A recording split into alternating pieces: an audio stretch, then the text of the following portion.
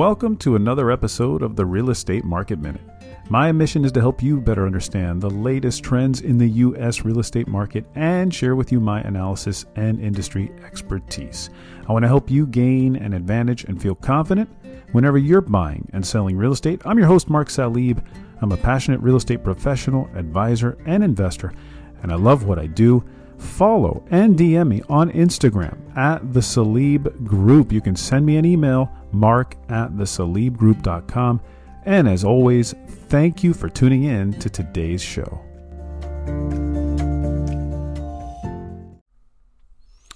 All right, so I want to talk about a commercial real estate story that I think was quite fascinating to me, and it speaks to the overall economy, but also I think it'll trickle itself into residential real estate as well. But it's a bigger story when it comes to commercial real estate, and it's that the Wall Street Journal. They generally what they did was they talked about in a recent article just came out this morning that commercial landlords in the United States are no longer cutting price. And what they mean by that is essentially, and I'll read you the title here, for retailers, business is back, and landlords say no more rent discounts. Landlords are increasing leverage, and it's a sign that retail real estate's recent strength is very, very, very noticeable and will continue. It says here, retail property owners are shedding the discounts and other concessions they offered struggling tenants during the depths of the pandemic. The latest sign that the competition for retail real estate is intensifying. Many landlords slashed rent prices as they struggled to fill empty storefronts during the first year of the pandemic.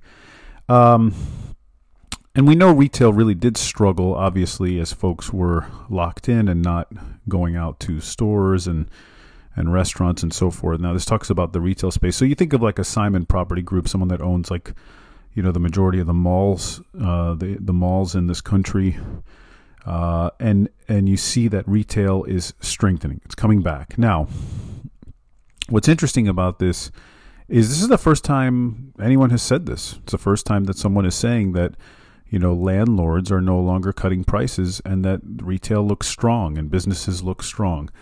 And I like to see, this tells me, I like to see something like this because it tells me, first of all, that it's a sign of the strength of the U.S. economy.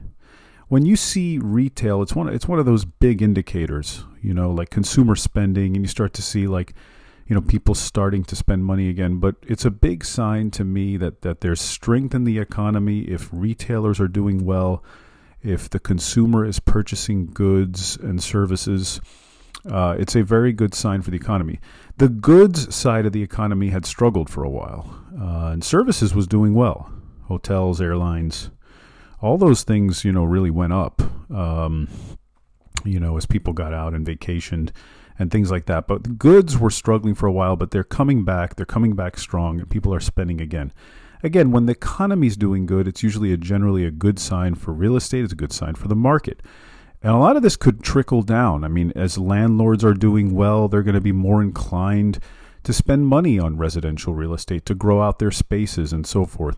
Even at-home businesses who need extra space, who convert a garage, all that stimulates the housing market. Or they want to move to get another house with a bigger space, with a home office or whatever it may be. Either way, as a retailer, you're doing well. There's more money in your pocket. Your business is growing. There's a lot of online retailers that are also doing well. Many of them who run their businesses out of their homes, so this could stimulate residential real estate as well, just due to strength of the economy and for just needs of different landlords and retailers in general.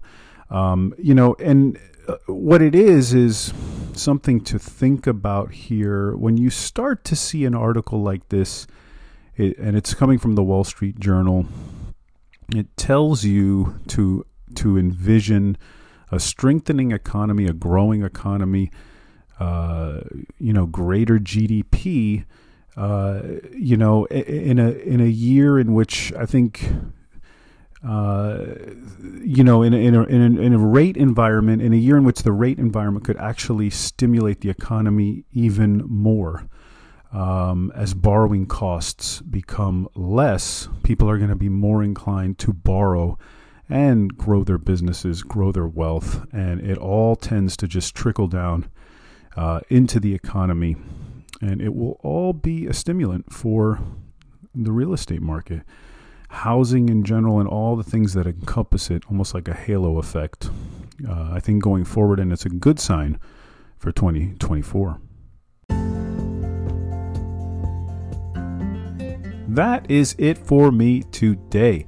Thank you so much for listening to today's show.